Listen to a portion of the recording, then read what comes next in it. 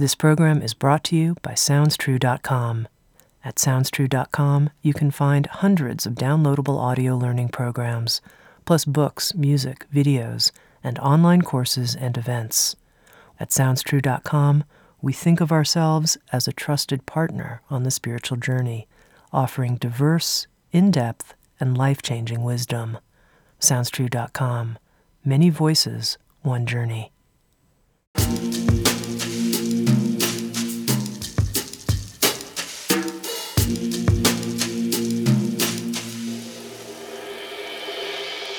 You're listening to Insights at the Edge. Today, my guest is Elizabeth Gilbert.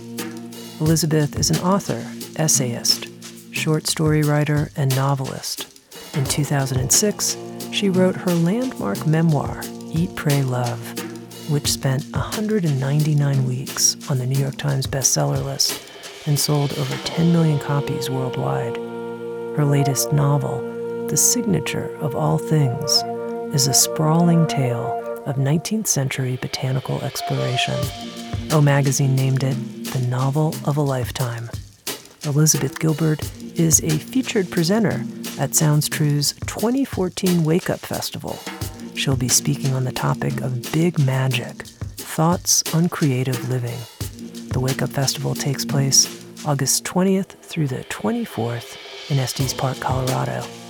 You can go to www.wakeupfestival.com for more information. In this episode of Insights at the Edge, Elizabeth and I spoke about creativity as a joyful and pleasurable pursuit versus the myth of the tortured artist. We talked about how ideas can be like animated beings with whom we choose and are chosen to collaborate. We also talked about what Elizabeth has trust in, and yes, what is her current edge. Here's my conversation with Liz Gilbert.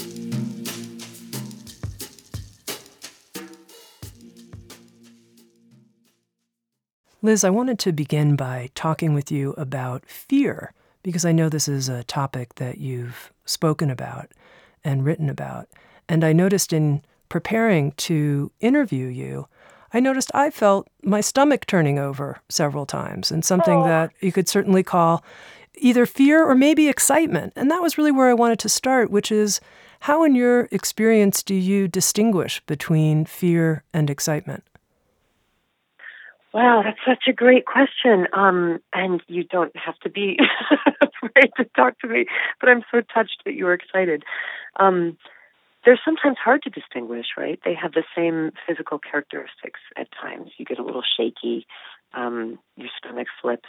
I know in my own life that it tends to be fear is a sort of propellant, right? And so is excitement. The difference is I think that fear tends to make me want to run in the opposite direction, and excitement makes me want to run toward the thing.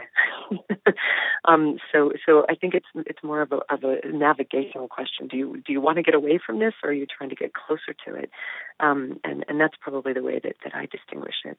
I think creatively speaking, I've learned to make friends with fear over the years in ways that I haven't quite yet been able to in other emotional realms of my life. But I've been able to recognize that creativity and fear are sort of conjoined twins.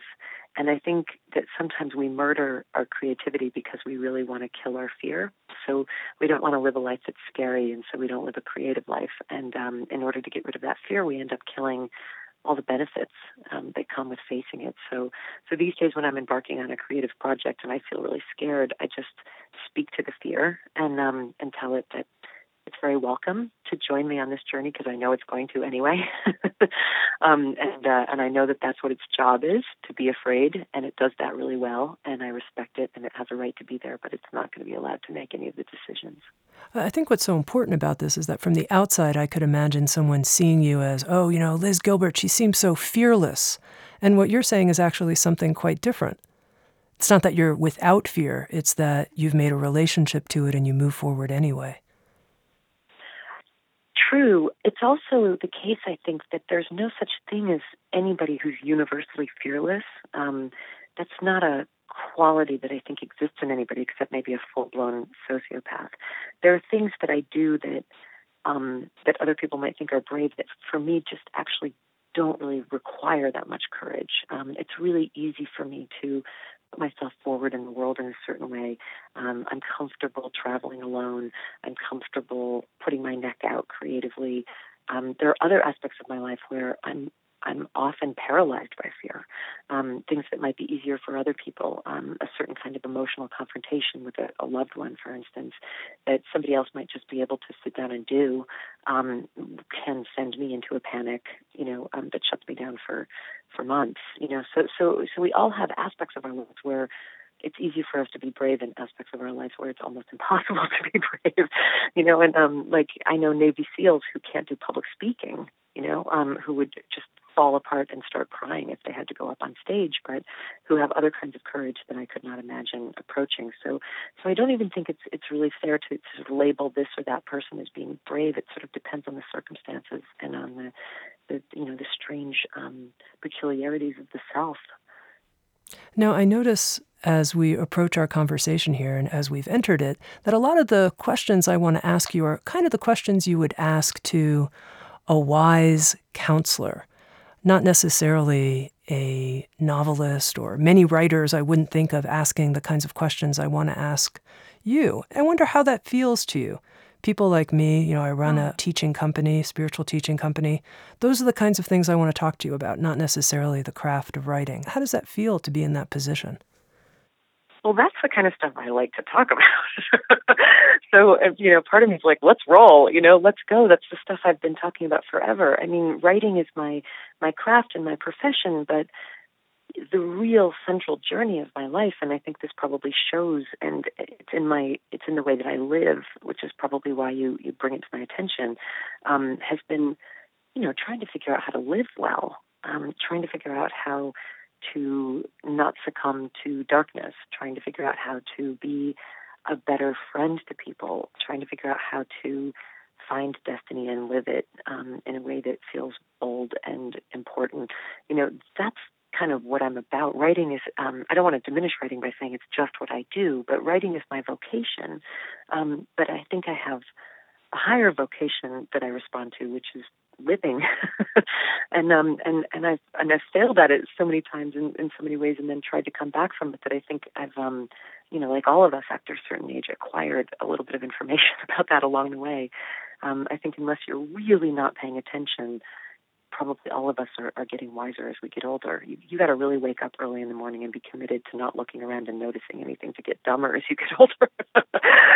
So at this point, we've all just gathered what we can. But I'm honored and delighted that you would come to me with those questions. I would probably come to you with them as well if we were to meet on a bus. Mm-hmm.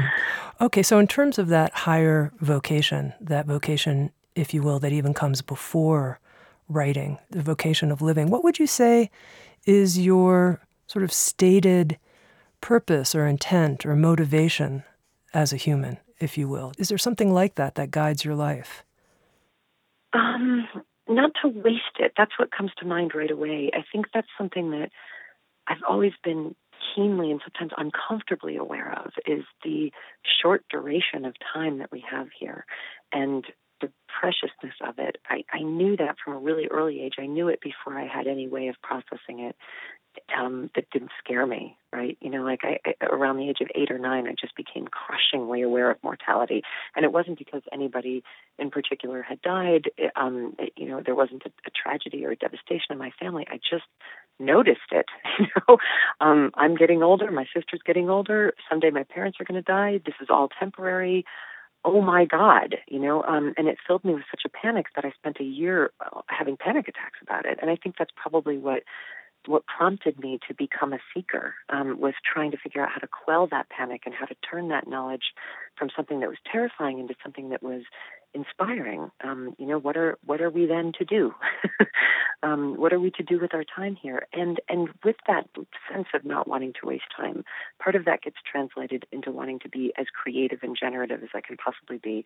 And part of it gets translated into, frankly, just wanting to get rid of pathologies that I've been carrying around my whole life that I don't want to go to my grave with, that I just think it would be really unfortunate to be on this whole journey and leave with the same stuff you came in with.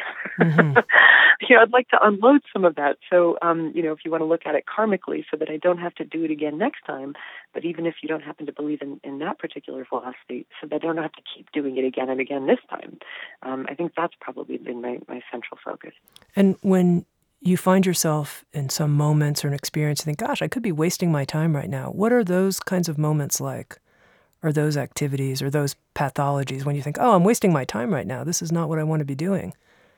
Oh, well, mostly I'm pretty, I don't really waste my time in terms of, how I use my hours for productivity in the work, because I sort of love my work. And if anything, I'm always trying to make more and more and more time for it.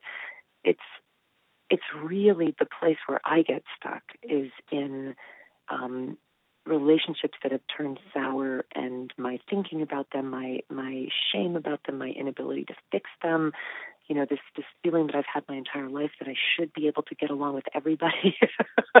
And if I can't, it's my fault, and I've got to solve it. And then I try to solve it, and it makes it worse. And then I spend, 6 weeks not sleeping because I'm thinking about something that I said to someone that I shouldn't have said, and wondering how I got myself into this. And all of this is, I'm not talking about things in my deep past. I'm talking about things like last month. Yeah. And that's where, I really can put myself into quite a severe amount of trauma, and where I can really disappoint myself, because I feel like I've fallen short of the person that I want to be, or haven't behaved in a way that I think is honorable, or should have seen something coming that I didn't see coming. And I can beat myself up about that. I had a really helpful conversation recently with a friend of mine who I really admire, who I think is quite spiritually evolved. And I just said to her, "What do you do with your shame? Where do you put it? What do you do with it?" And she said, "Liz, you realize that the world doesn't want your shame, right? That's got nothing to offer the world. That you're here to offer yourself to the world and to make the world a better place. And your shame is of no use to anybody." And it's not of any use to you either. And if you want to be a creative and generative person, you kind of just have to let it go. And that seems like sort of spirituality 101, but it struck me as a great and important revelation. How does prayer work into your life now, at this point in your life? It's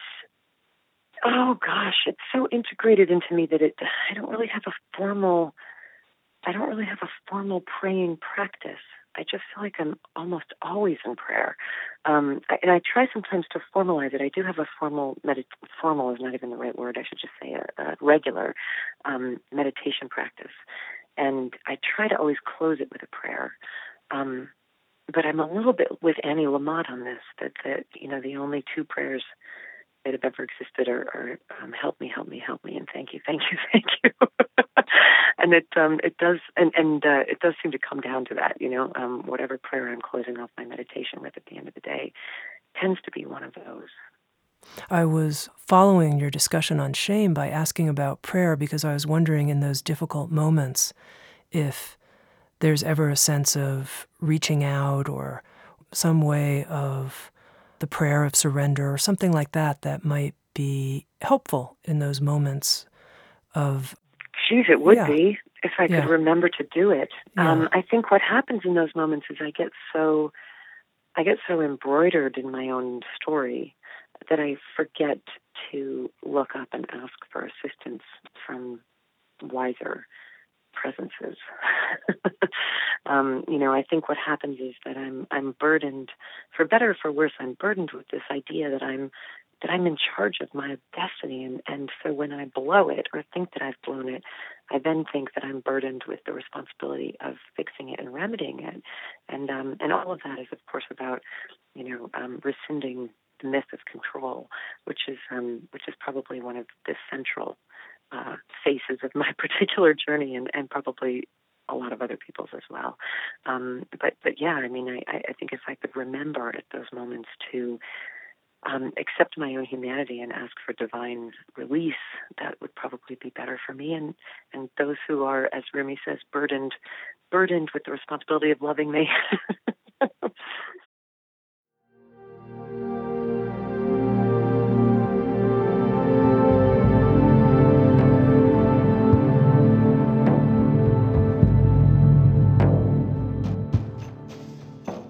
You're listening to Insights at the Edge, produced by Sounds True. We welcome you to learn more about our collection of more than 1,000 learning programs and receive 2 free gifts just for visiting us. Just go to soundstrue.com/free gifts. That's soundstrue.com/free gifts.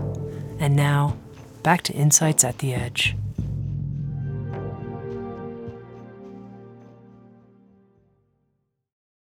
Now, at the Wake Up Festival, and again, thank you for coming to Sounds True's Wake Up Festival in August of this year, you'll be talking on a subject called Big Magic. And I wanted to hear a little bit about your choice to use this word magic and what you mean by that. Well, I'll be talking about my own creative path and my own creative philosophies, which I have essentially reduced down to those 2 words, to big magic. And I think there's a lot of healing that needs to be done in Western civilization right now around the question of creativity and artistry. We have really toxically imbibed a lot of pretty bad thinking around this subject, mostly inherited from 19th century German romantics. We are still, as creative people, a society that is pretty much defined by the model set by 19th century German romantics, which is to say that if your art is not destroying you and everyone around you, then you are not doing it right.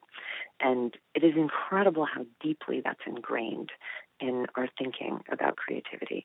And it's amazing for me to watch how hard people cling to that, and almost sometimes even seek it as some sort of a badge of validation that they are serious artists, because they are willing to kind of be martyrs for their art. And what I preach, and it is kind of a preaching because I do think it's sort of the true believing, what I preach is a commitment to art that has nothing to do with suffering and martyrdom, and has everything to do with joy and magic and pleasure, which is in our still very Calvinistic society, I think something that we have a lot of trouble believing we are entitled to, but we are entitled to it, and we're entitled to it in our personal lives, and we're entitled to it in our work lives as well.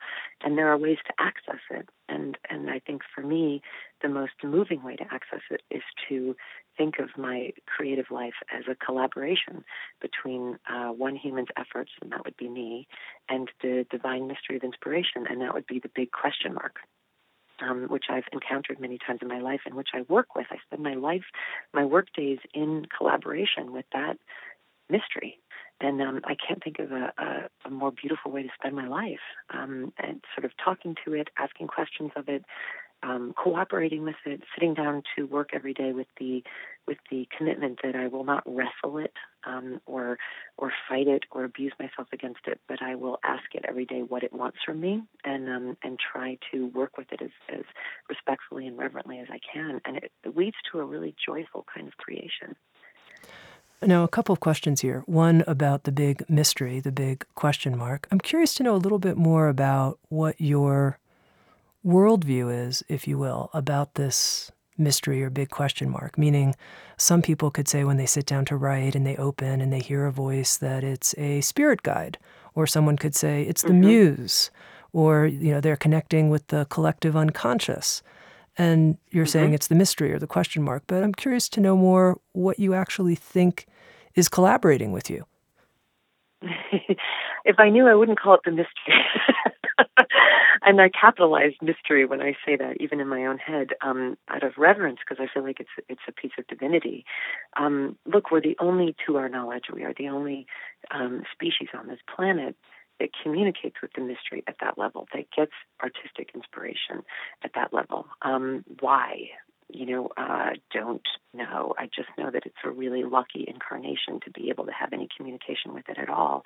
And all those other names that you listed, the inspiration, the muse, the collective unconscious, those are all fine as well. Those are humans' efforts to put words to something that's kind of indescribable.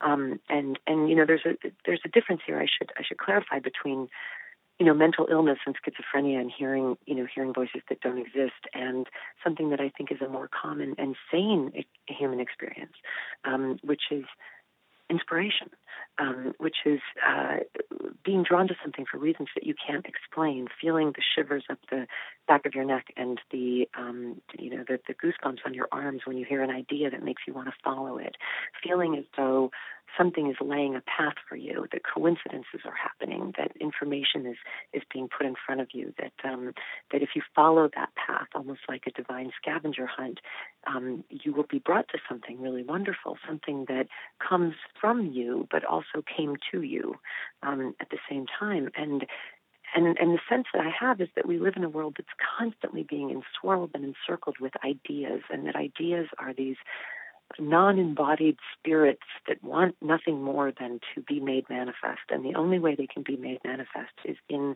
collaboration with a human being's labor. And so they come to us all the time and ask us, are you my mother? Are you my mother? Are you my mother? They're looking for somebody to bring them into being. And it's not just artistic ideas, it's scientific ideas, political ideas, all the ideas of mankind begin as a sort of disembodied spirit. And then they find a person and they sort of tap you on the shoulder or knock you on the head, whatever they have to do to get your attention. And then you choose to or not to enter into collaboration with them, into contract with them. And that's a really honorable and really holy decision to make, to announce to an idea that you will work with it. And I think that the wrong thinking that so many people have about creativity is that you then become the slave to the muse, or the other, even wronger, and I think a very sort of male and European idea is that then you have to kill it, you have to conquer it. So we have these weird ideas about dominance and submission around the questions of creativity, that either, it's dominating you or you're dominating it. And in reality, it's neither. It's a partnership. That seems very clear to me, or it should be. In its healthiest manifestation, it's a partnership. And so when I get blocked and when I get troubled, or I feel like I've lost my way in a book and I don't know my way around it, I've learned that instead of getting enraged or self-pitying, instead of fighting against it, I remind myself that the idea has absolutely nothing to gain by tormenting me. It's not trying to torment me. It won't be made manifest if it's tormenting me. All it's trying is to come into being. It's trying as hard as it can. It's trying to get my attention. I'm not quite listening carefully enough. The answer is there. If I'm patient, if I keep up my side of the bargain, which is to show up for work every day with an open heart, we'll find our way through it together. It's like any other relationship. You can't dominate or be dominated in a healthy relationship. So that's what I believe, and that's what I live, and so that's what I like to talk about, because I feel like I know it from such an intimate place. As you talk about ideas, it's almost as if they're animated beings. They're beings with life. I don't think most people think about ideas like that. But what else are they?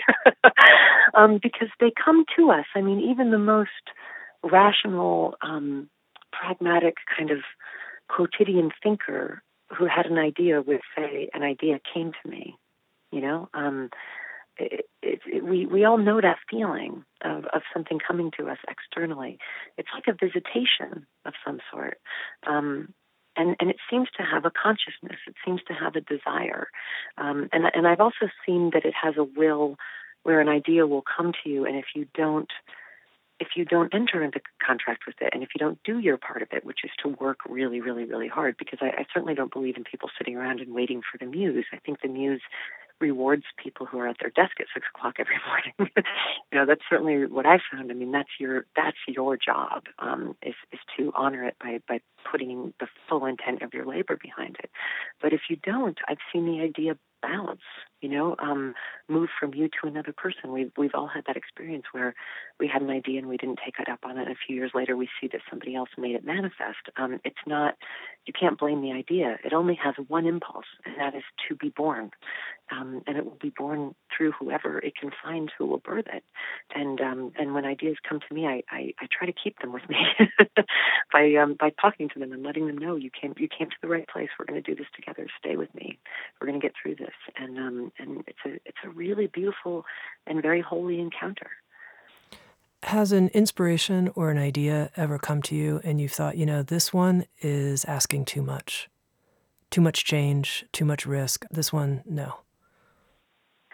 It's not that it feels like too much risk. It's that sometimes I feel like it knocked on the wrong door. Okay.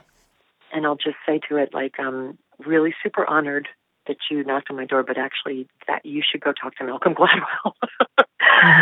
Or you should go talk to Barbara Kingsolver. I would love to read this book that you've come to me with, but I know that I'm not the person to write it. And I think I think that's a knowledge that you can only get from experience, right? I think in your youth, you sort of cast about trying everything.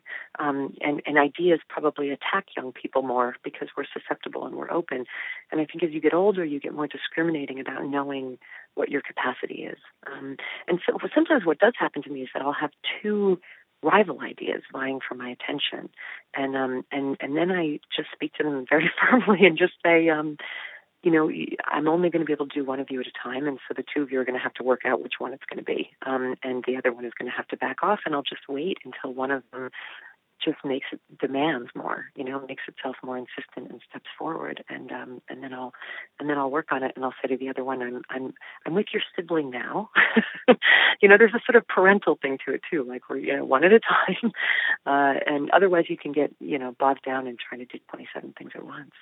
And let's say someone who's listening says, well, lucky Liz, she gets lots of good ideas. She gets to choose which ones to keep and which ones to send on, but I'm not getting knocked on my door with tons of great ideas. How do I open to receive more of these possible flying around possibilities? Well, I would have to ask how hard you're looking for them. Are you letting them know that you're really available? You have to be very careful not to. I mean, this is sort of true of all good things in life. There's a passivity that we can fall into, where we're just sort of like, well, nothing good is happening to me. Lucky you, all this great stuff is happening to you. Nothing good is happening to me. What are you seeking? What are you looking for? What are you asking for? And I think sometimes too people get confused because they're looking for passion, right? Because we keep being told that we should be living passionate lives, and I'm guilty of this as well because I get excited by passion. But I think sometimes that can be daunting to people where they just feel like to have somebody keep telling them, follow your passion, when they don't even really know if they have one, is sort of like having somebody brag about being multi-orgasmic. You're like, oh, great, but, that's never happened to me.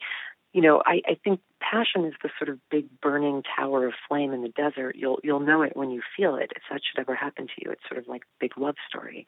But what I try to encourage people to do is to sort of forget about passion and focus instead on leading a life that's based in curiosity, because curiosity is so much easier to access than passion. You may not know if you have a burning life's passion, but you're probably curious about some stuff. If you're awake at all, right? Like there's something in the world that kind of interests you, that a little bit makes you want to turn your head a quarter of an inch, that sort of catches your ear, that sort of catches your eye. That's where the inspiration and the ideas are sort of hiding like fairies off in the corner. And so what I tell people is, don't worry about finding your passion.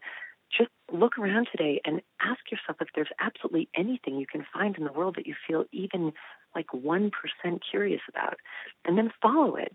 Like make the effort to turn your head more than a quarter of an inch, see what it is, examine it, and then find the next thing and the next thing. And that trail of pursuing your curiosity very loyally with a kind of discipline, knowing that your curiosity will eventually take you to your destiny, I think that's where you find your passion. Eventually it will lead you there.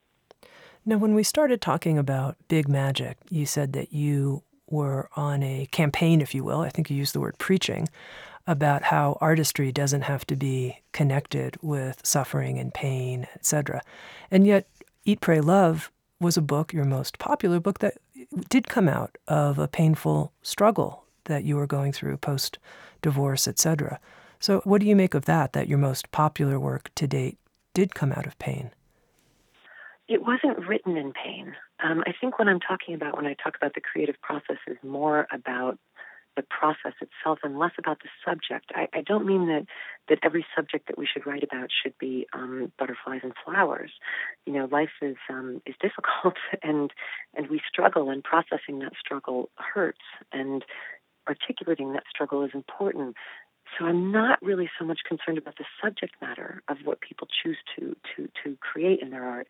I'm concerned about the way they engage with the actual creative process. So I went through a lot of pain during my divorce, during my depression, and through that pain I got the inspiration to go on this journey and write this book. When it came time to write the book, I wasn't fighting with the book. Does that make sense? I was writing about things that had happened to me that were painful, but I wasn't in war against my creative self. I mean, the best example I can give of this is that I recently finished writing my new novel, and I really enjoyed working on it, even though there's some really dark stuff in that book, but I enjoyed the process of writing the book. And I said to a friend of mine who's also a novelist, I've never had more pleasure in my life than I had crafting this book for 4 years of my life. And he said, I would never publish a book that I enjoyed writing. And I said, why? And he said, I wouldn't trust that it was any good. That's what I'm fighting against, right? This idea that there's this distrust of pleasure, a distrust of love. I just found that so heartbreaking. I thought, so the only thing you trust is your suffering process. This is somebody who really bangs his head against his writing. And I just thought, my God, you're so addicted to this idea of being the serious, struggling artist that it wouldn't even occur to you to write something that you loved writing, which means that you're denying us the product of love. When you write your books, and what you're giving us is just the product of pain. That clarification is helpful. It leads me to this question I wanted to ask you about your own threshold for fabulosity, if you will, or goodness. And I was thinking here, Eat, Pray, Love, such a successful book. You're in what appears to be a deep and meaningful marriage relationship. Your threshold for success, you're going on an 8-city tour with Oprah this fall, that I'm wondering if you hit at any point in time some type of nourishment barrier, if you will. Like, can I really experience this much fabulosity? How do you do it? Does it challenge you in some way? I like the idea of I completely understand what you mean, and I think there's two things that come to mind to answer that. One is that there was a period around 2008, 2009. Eat, Pray, Love came out in 2006, and it went feral in 2007, 2008, and by 2009, I had reached a point where I sort of physically and emotionally could no longer go out in public and be that person for everybody, because I couldn't replenish my spirit as much as I was giving out. So I took a break, and I stayed home for almost a year, and I didn't even write. I just gardened. So I think I needed to get back kind of into the soil in a very, I had to get my hands dirty. I had to be growing things that had nothing to do with books and words. It was really restorative, and at the end of that, I was able to write a new book and sort of go back into the world again in a different way. And I'm more careful now about sort of just managing how much of myself I put out there and making sure that I'm refilling that well in the ways that do restore me. So I haven't had an experience like that again. That was I don't think I ever will, because that was kind of like ground zero of the whole thing. But I'll tell you how I ended up processing the whole Eat, Pray, Love fabulosity thing. I realized pretty early on that I wasn't going to be able to. It was too big. It was just too off the charts. It was nobody would ever have expected that. I would have never expected it. They made a movie with Julia Roberts, and all this stuff is just, it just got so huge. And so I just thought, you know what, I'm not even going to try to process it. I think I'll just watch it like it's a kind of amazing parade that's going on just outside my house.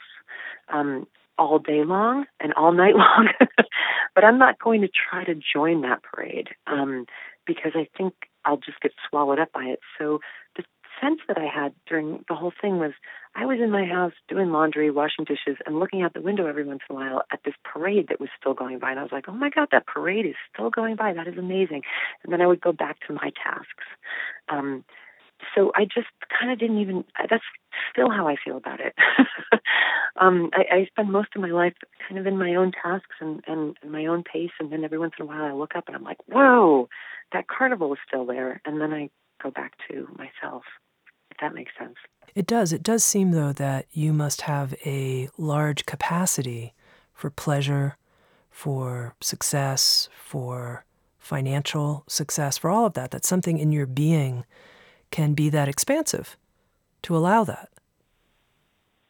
That's a good point. I heard that the writer Junot Diaz, who wrote Drown and the Brief Wondrous Life of Oscar Wilde, who's a tremendous writer, he had a almost 10-year dry spell after his first book that was so beautifully received and so beloved. And he said later in an interview, there was nothing in my life that had prepared me for being loved as much as I was loved after I wrote this book, and it just made me shut down. And it broke my heart to hear that. I thought it was a really honest and searching and sad commentary, and he had to do some probably pretty serious spiritual and psychological work to be restored from the love overload, which seems like something that wouldn't harm somebody, but of course we see instances of that happening in people's lives all the time. I think I'm blessed enough to sort of feel the opposite, that, everything in my life prepared me for that. I've had a very nice life. I've been, not everything has worked out, but I've known love my whole life, and I felt, whatever problems or issues that I've had with my family members, I've generally just felt like I had been welcomed to this world by my parents, that they were not perfect, but they really liked me. They liked having me around. I was not an intruder into their life. I think that sort of fundamental sense in childhood that I was allowed to be here and I was supposed to be here, and they were happy that I was here, is where you find your footing, I think, in the world. And so I think that made it easier for me to accept good fortune. I know it seems so strange to say that you have to learn how to prepare to accept good fortune, but there is a sort of absolute value on the scale of human emotion. We live our lives sort of in the middle of our lives, but huge failures cast us off into the disappointing darkness of shame. But huge success can blind us too by throwing us too far in the other direction. But I just think I was lucky enough to have had enough love in my life that it didn't poison me. Mm-hmm. And I also think I was lucky enough that it happened at the right time. Eat, Pray, Love became a giant hit when I was almost 40, not when I was 22. So I didn't have Miley Cyrus syndrome. I already had been through enough of life to sort of know by that point who I was, and more importantly, who I wasn't. It happened when I was in my good, solid, supportive marriage, not when I was in my youthful, irresponsible marriage. It happened when I'd already been through years of therapy, when I'd already been on my spiritual journey. So when people say to me, it must be so crazy, everything that happened after Eat, Pray, Love, I always think, no, all the crazy was before Eat, Pray, Love. The good part was after. Mm-hmm. Okay, Liz, I just have two final questions for you. The Sure. first one is, to live in this big magic way with a collaboration with the mystery, it seems like you need to have a lot of trust, or someone could even say faith. And I'm curious to know what you have trust in. I have trust in the fact that I do not believe we would have been formed or evolved with this capacity for creativity if it's not something that we're supposed to be doing and allowed to be doing.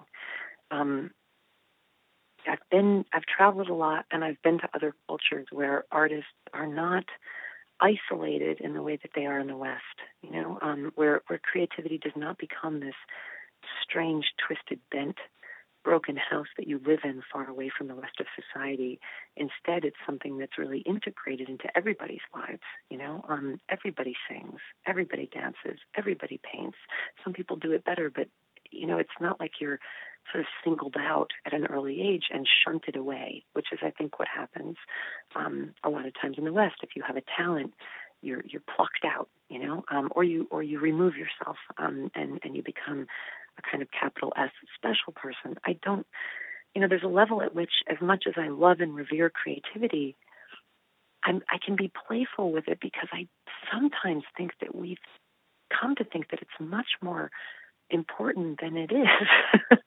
I'm sorry to say that. I don't want to mean that in a diminishing way.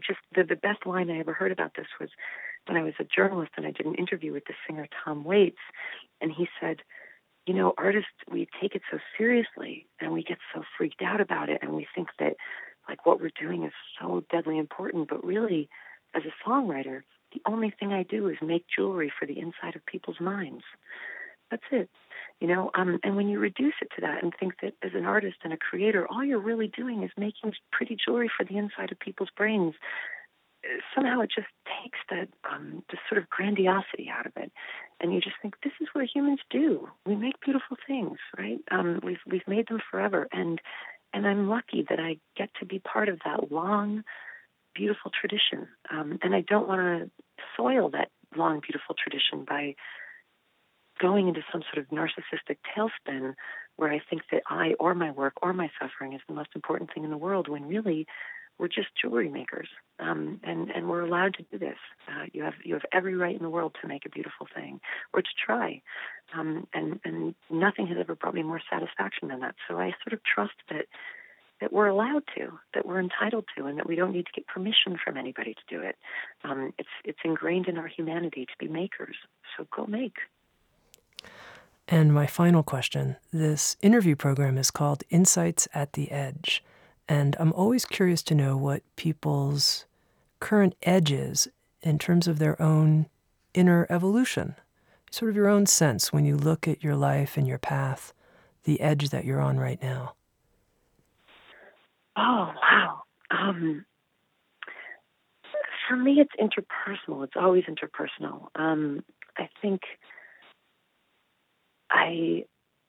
I'm sort of moving into this new, hopefully, moving into this new period of my life where I'll be better at not setting up scenarios in relationships that are inevitably going to turn into resentment and disappointment and a severing of the friendship.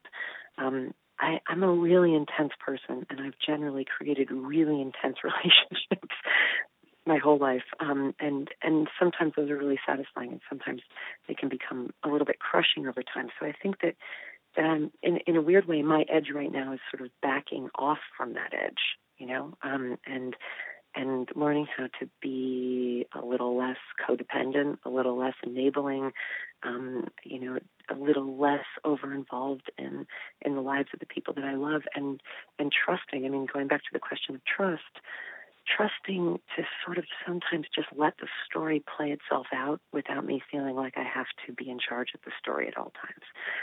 I think that will be a great source of peace in times to come for both me and people in my life, I hope.